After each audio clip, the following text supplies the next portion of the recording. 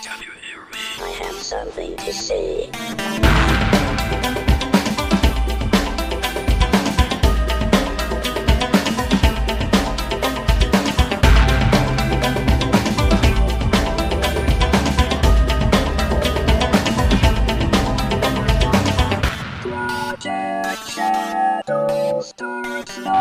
Hello everyone, how are you doing today? Welcome to this episode of Project Shadow. My name's Charlie. You might know me better as sci-fi fantasy writer C.E. Dorset, especially if you're reading my new book, Crucify My Love, which is available as a Kindle ebook, paperback, and a podcast. Just search for Mask of the Gods, which is the name of the series, wherever you're listening to me, and it should be there. If it's not, please let me know, because it really should be. And I need to fix that, because it should be everywhere. But I'm not alone today. Oh no, again, he has come. Oh, wait, it's me! You're not going to introduce yourself as usual, huh? Brian. That would be my hobby. And today we are going to be reviewing Good Omens, the BBC/Netflix limited series that we watched over the weekend, and I have a lot to say. It was much better than the horrible tragedy Bad Omens that... Oh, wait. No, we didn't watch that one. Actually, I feel like we did. Yeah. That would be The Chilling Adventures of Sabrina would be the Bad Omens. And it was quite delightful. It was quite delightful. Quite delightful. So before we get into the discussion, as you know, we will do a non-spoiler discussion before we get into spoilers. So if you haven't seen it yet, you will be properly warned before we get into spoilers. But before we do, if you haven't already rated this podcast in the app that you're listening to me in, please do so. That helps out ever so much. It tells the algorithm to share the podcast with more people. The more people that listen, the bigger the community, and the more chances for interaction we have. Oh, the glory. I feel like I want to be all pomp and circumstance because, I don't know, David Tennant brings that out in me. Yeah. Like, I just feel like I should be all about the grandeur and the timey-wiminess. Yes. But, yeah. So, one thing I do want to say from the start, I have read the book. You haven't. I have not. I'm not going to mention the book at all. Okay. Because, and here's the thing, depending on y'all, we've been thinking about doing like a book club thing on the podcast, and Good Omens would be a very good book for the book club. Because it's awesome. Mm. And for those like us who listen on Audible, there's a version read by Neil Gaiman. Yeah. And I love it when he reads his audiobooks. So, let me know if you want to do a discussion of the book, and we will do that separately. So, the one thing that I will say, the closest thing to book related that I will say in this entire discussion is, as a fan of the book, I loved the show. And you can't always say that. That's awesome. But that's all I'm going to say, because everything else we'll save if we do the book club thingy. So let us know. As somebody who's never read the book and was unfamiliar with the wonderful world created by Terry Pratchett and Neil Gaiman, what did you think? I found it deliciously delightful. And delightfully evil. Yeah, a touch of that too. I really liked this show. I was concerned about the casting, just because, I don't know, maybe I've never seen anything in it that, with him in it, that would have made me have a higher view of him, but when I heard that Michael Sheen was going to be in it, playing Aziraphale, I really doubted whether or not he could hold his own against David Tennant, because I have really high opinion of David Tennant. I've loved everything I've ever seen him in. And not to Doctor Who aside, like, he is just a great actor. Jessica. Yeah. he is. He's such a good actor.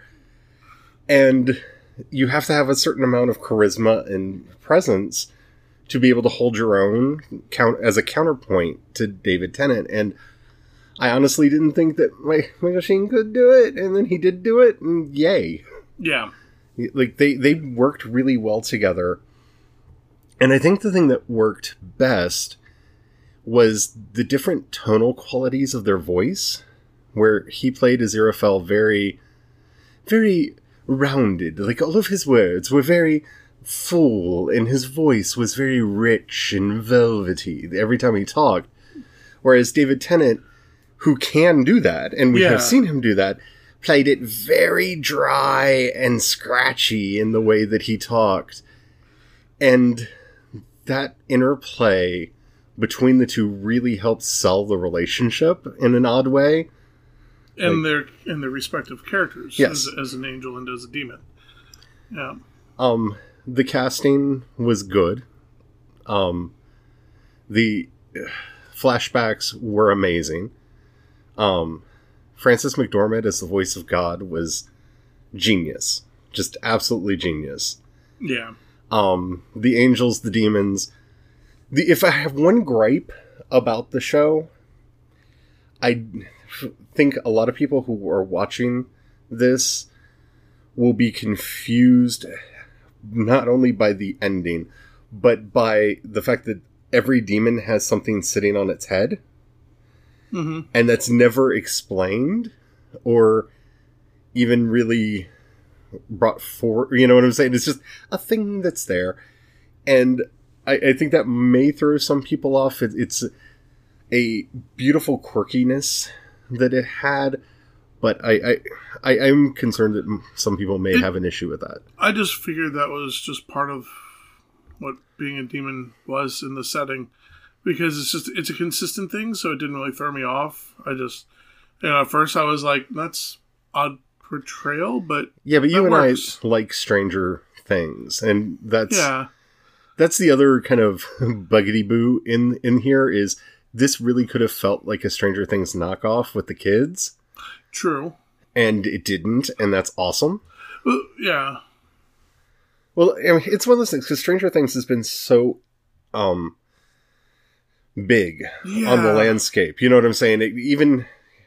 It's the reason why John Carter flopped, right? Because everybody was like, that's just a knockoff of Star Wars. No, Star Wars is a knockoff of it, honey. And they didn't do enough to update it so it didn't feel like a derivative of Star Wars. I think, what was it? In the Station of 1,000 Planets, Valorant in the Planet of 1,000 Worlds. I think it suffered from that problem as well, because even though it predated Star Wars, people saw it as, derivative. The Scooby Gang Kids thing could have very much felt... Yeah, I could see that. I guess because I didn't pick that vibe up, but then again, I knew you had read it, and you would have, if that was something out of the norm, you would have I would have gotten clues. You would have gotten ranty or something about it, and I would have been tipped off, and so I just accepted it as being more true to the book because of that. Well, see, the thing for me, when watching a derivative version of any Neil Gaiman property, I tend to give them great latitude because, one, he's often involved, and he was extremely involved in the writing of this. And he understands what works better visually as opposed to being in the story. Hi, Jinx. I don't know if you can hear Jinx. She's trying to be on the podcast right now. She's probably madam in her seat. Yeah, that's probably what it is. But, like with Stardust, that is significantly different from the book. But I see why Neil was insisted on some of the changes that were made, because it made a much more cinematic version, the one that actually went to theaters. And so I try not to compare books with a, made for TV version as this is, especially when Neil is involved, because he has a very good eye at what to change and what not to. But, what I was talking about is just because, with, as I understand it, the It movie, which I haven't seen because I don't like Stephen King, which is not a secret. I understand that it's very much like Stranger Things meets an evil clown. And a lot of people kind of felt that. Like, it's the rated R version of the Stranger Things kids meet a scary clown. And it's just because that series had such a cultural impact. Anytime you're doing kind of a spooky show, even if it's a goofier show, right? It's how I'm amazed that in 2 seasons that we've gotten of The Chilling Adventures of Sabrina, it hasn't become Buffy the Vampire Slayer. Even though you can see how it wants to go there because of the nature of television wanting to copy and paste from other places, it's not going there. It's being allowed to be itself. And that is what really made me enjoy this, is it had that kind of irreverent humor that I expected it to have, and almost a Monty Python-esque just broken reality to it. That level of absurdity that is very difficult to do and get it to pay off. It's why it's very hard to do Douglas Adams, for example, because Douglas Adams is very good at that humor and that kind of just broken, absurdist reality. And I think this hit it. Oh, very much so. Very much so. Anything else you want to say before we go into spoilers? Well, for those thinking about getting into it, I mean, the basic premise is you have an angel and a demon who've been on Earth for 6,000 years, and they realize the Armageddon is about to happen, and if it does, everything they've enjoyed ends. So they've kind of convinced each other that if they could muck it up, make it not happen, then they could continue to enjoy their lives as they have for the last 6,000 years. And all the fun absurdity that ensues from there, is kind of this whole... Yeah, it's a mini-series. So it's a 6-parter. Yes. So it's not a major commitment either. It's not like you're committing to multi-seasons or... Nope. I mean, it's definitely longer than a movie as well. So you're committing to more than a movie, but it was just brilliantly done, and it wraps up wonderfully in its 6 parts, and it's a great job. Okay, so let's do the spoiler thing. Yeah. For those of you who have yet to see the wonderful Good Omens and do not want to be spoiled by any of it, spoilers are incoming in 5, 4, 3, 2, 1. You have been warned. And now to open the pages of prophecy. I loved that. I loved the prophetic book. Yeah, that was always right. The prophetic book that was always right. That was great. That was wonderful. I think the first shout out that has to go out is to Thou Shalt Not Commit Adultery Pulsifer, who is played by Jack Whitehall. Oh my goodness. First of all, I love me some poking fun at Puritan names, because Puritan names are hilarious. And his witch hunter was wonderful. I mean, just absolutely, astoundingly wonderful. And Agnes Nutter... first of all, I love the idea of a prophet named Nutter. There aren't enough wonderful things in the world to say about naming your prophet Nutter. Yeah. Like that. Huzzah. Like, you get all the winning. Yeah, there is a lot of fun names, throughout this. The shot where we get to see them die and how she takes out all the people around her book of prophecies, which were hilarious and wonderfully well written and wonderfully well used throughout the whole thing. Just, I can't say enough good about this. The kids were so well done. Seeing this nature versus nurture thing with the Antichrist. It was hilarious. Was wonderful. The inept satanic nuns. Sister Mary Loquacious and all the problems that she had mixing up the kids. Yeah. And I just think I have to give a shout out. I've got IMDb open over here. I was trying to find the kid's name. Sam Taylor Buck, who played Adam Young, the Antichrist. Oh my goodness. Like, he found a way, his acting makes me feel like he watched the original Omen. Like, not the horrible remakes or any of that, but like the original Omen. And played like that.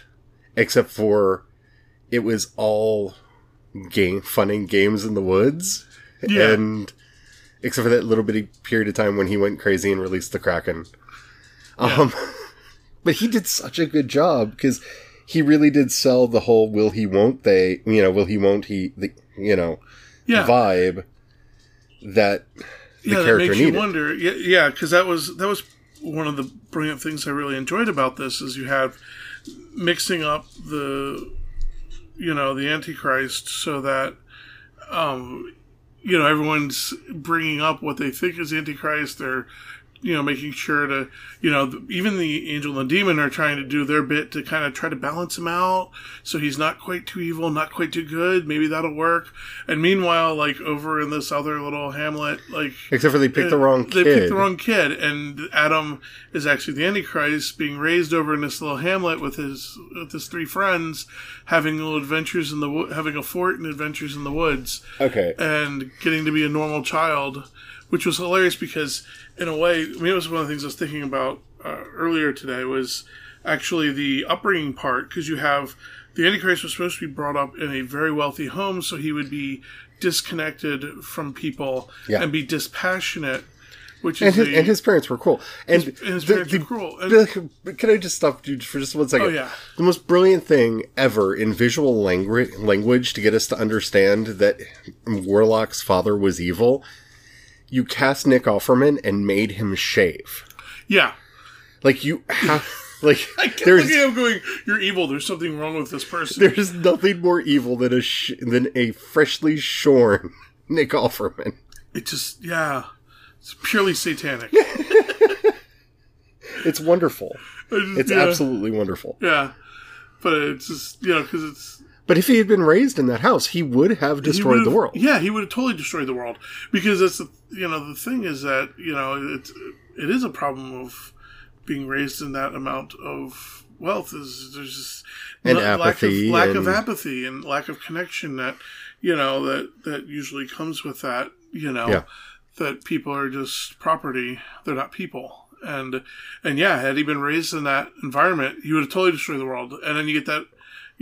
That fun twist of, no, actually he was raised in a normal middle-class home, with friends and all these connections and understanding of, just happiness, sorrow, all the bits of life and the joys that come with it. Which they were able, again, to explain very beautifully through the use of the Hellhound, through the use of dog. The use of the Hellhound was brilliant, because that was like the first big critical moment, and he had to name it, and he's like, dog. And all of a sudden, like that, I don't want a big dog, I want a little dog. I want a little dog, yeah. He wanted a dog, and a little dog. And he was so excited that he thought, his dad got him a dog for his birthday. And... it's like, it was beautiful, because it was like, and I did, because that's where you get that first sign that, maybe everything is going to be alright, because the Hellhound is a little less evil.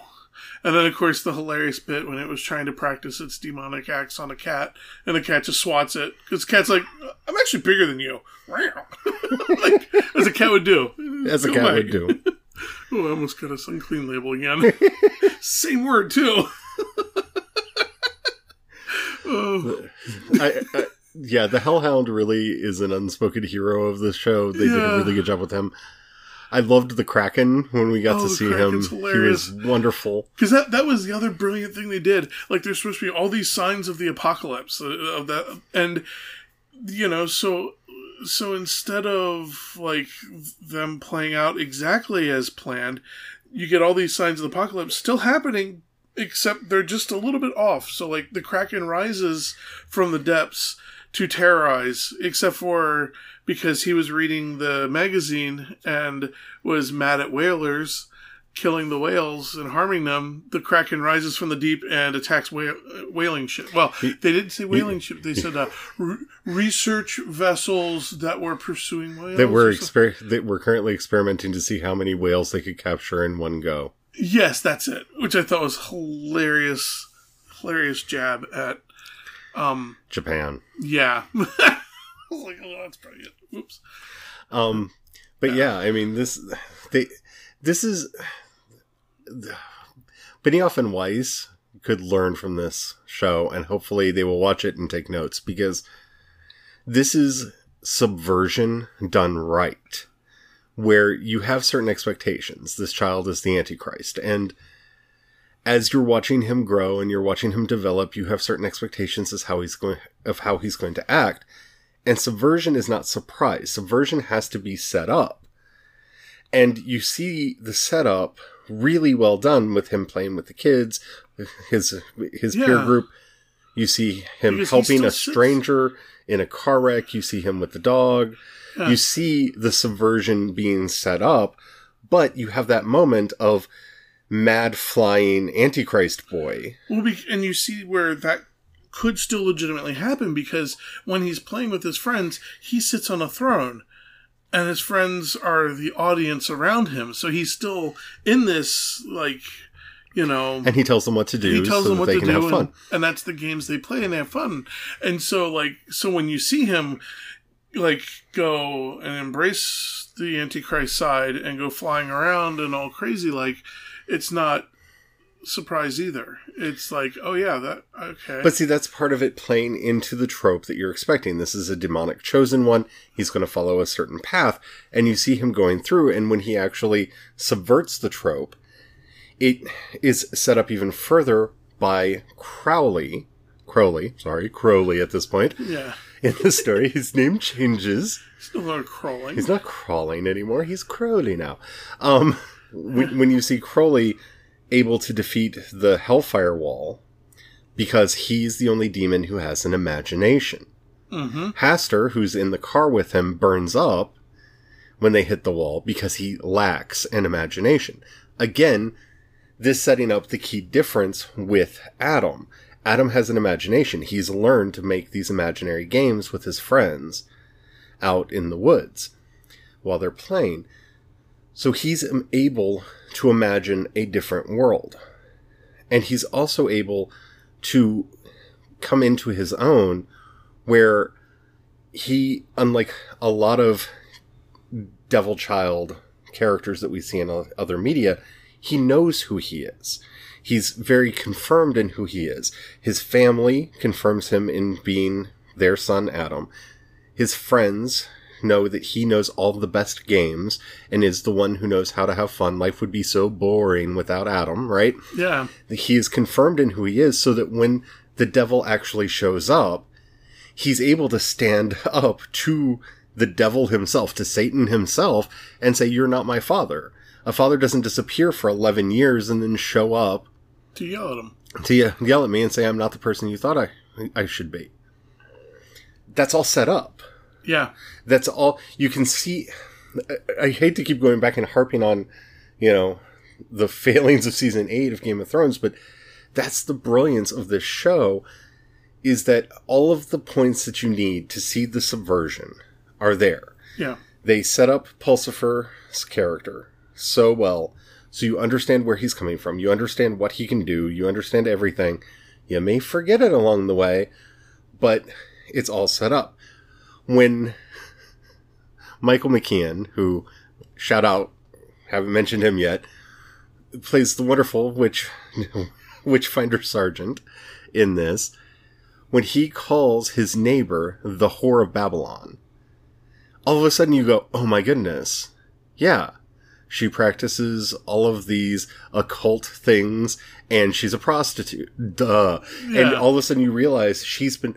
It's subversion backwards, because you suddenly realize she has been fulfilling all of these tropes of an end-time story all along. But, oh my goodness, I didn't see it until it was just, pointed out to you. And that's a brilliant...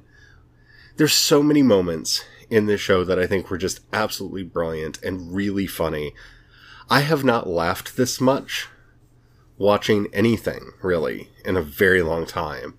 Yeah. And I giggled like a mad fool. Yeah, it's just hilarious. It was so funny. And I love that the Four Horsemen also, pestilence turned to pollution. That was really nice. I actually really liked that. That was an interesting choice, yeah. Yeah, that was a fun choice too. So I was thinking of other things, going, oh yes. Yeah, I thought that was fun. You know, the world. Where in the world is the flaming sword? That whole thing was set up very, very well. Everything that they did, it was set up well. It was very well constructed, and this leads me to the final point I want to say about this series is I do not want a season 2. Yeah, it needs to be it. It's beautifully done. It's beautiful. It's perfect. Yeah. And you can see Neil not wanting a season 2 in that they have the perfect setup for a season 2 when they get Agnes Nutter's second book of prophecies and they burn it. Yep. Which lets them do one of two things should it get renewed for a second season, which probably won't happen. Remember, they did announce that this was going to be a limited series. So it technically should have run its course by now. Yeah, this should be it. But anything they do from now on is very clearly off book. Mm-hmm. And that wonderful little play within the show where they're like very clear about that. Yeah. You can't go beyond this or you're literally off book. We're burning book 2. It's not happening. I like that. I think they could do more. I think if they do any more seasons, I just want them to pick up the characters that we already know and continue bopping around in time. Mm-hmm. And see their madcap adventures through time. But I don't want that. We have so many, this is why Firefly is held in such great esteem. It wasn't allowed to go long enough to ruin itself. Yeah. It had a very solid first season. No, I don't mean that. I was laughing because I was like, it was kept from its season 8. No. Every show has one. Be it season 7 for Star Trek The Next Generation, where it got weird. Season 3 for the original series. Season 1, 2, and 7 for Deep Space Nine. 1, 2, 4, and 7 for Voyager. These shows can run a little too long and run past their usefulness. And they should have been ended a long time ago. It's nice to have something that is pristine. This show is well written, it is well acted, it is well directed, it is beautiful in and of itself. It does not need more. Yeah. And hopefully, I agree. Hopefully they won't mess it up and give us more. Yeah. Now, if you wanted to get this cast back together and do a completely different thing, I would love that. I think they all played off of each other really, really well in ways that I had never expected. I would love to see this cast do something else. Yeah. I just don't want another season of the show. Have them do Hamlet. I'm just kidding. That would be wonderful. That would be wonderful, actually. David Tennant as Hamlet. Yeah. Oh, Michael McKean as his uncle. Yeah. Ooh, like that's some serious. Yeah, do that. Do that. I'm down. I'm down. Can you imagine the girl who played Anathema as Ophelia? Mm-hmm. Oh, yeah. That. Yes. I'll take that. I'll definitely take that. So, anything else you want to say before we wrap up the episode? Yeah, the poor witch hunters, they're going to end up as the two friends that get executed.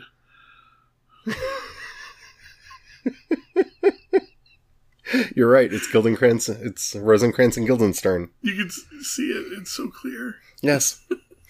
Very. Alrighty. Well, I hope you enjoyed our discussion. We went a little bit long, but hey, I've got a second person here, and this was a great series. If you haven't watched it, and for some reason you listen to us prattle on, go watch the show. Yes. Oh, it was so good. Then read the book, because the book is good in very different ways. Very, very different ways. Yeah. Love this show. Anywho, thank you for listening. If you haven't already, and the app that you're listening to me on allows you to rate this episode, please do so. That helps out a lot. If you've got a buck you can throw my way, if you go over to the show notes, wherever they are in the app that you're listening to me on, you can join the project for as little as $1, either via the Patreon link or the community support link. That money does really help out a lot. It helps me pay for everything that I do. Thank you in advance for all that. If you don't have any money, that's all right. I completely understand that. That's like my default position. But, if you know anybody you think would like the podcast, please share it with them. That helps out a lot, too. I'm CE Dorset on both Instagram and Twitter. I'm trying to do more on Instagram, I promise. I really am. It's just not my, natural state of being. I'm 42, y'all. It's not my natural state of being. I live a very boring life. I'm thinking of turning it into nothing but pictures of my dog and cats, because people seem to like that. But you can follow me on both. Hit me up over there. Don't forget that you can use the link in the show notes to send in your voice messages, any questions, comments, or topics you'd like to hear discussed on the show. And links to everything else that I do can be found over at projectshadow.com. I think that's it. Is that it? Yep. All right. Until next time, when I'll probably be alone. I'm Charlie. I'm Brian. Say it louder so people can hear you. I'm Brian. Oh my goodness. Don't forget, people. Have the fun. Bye.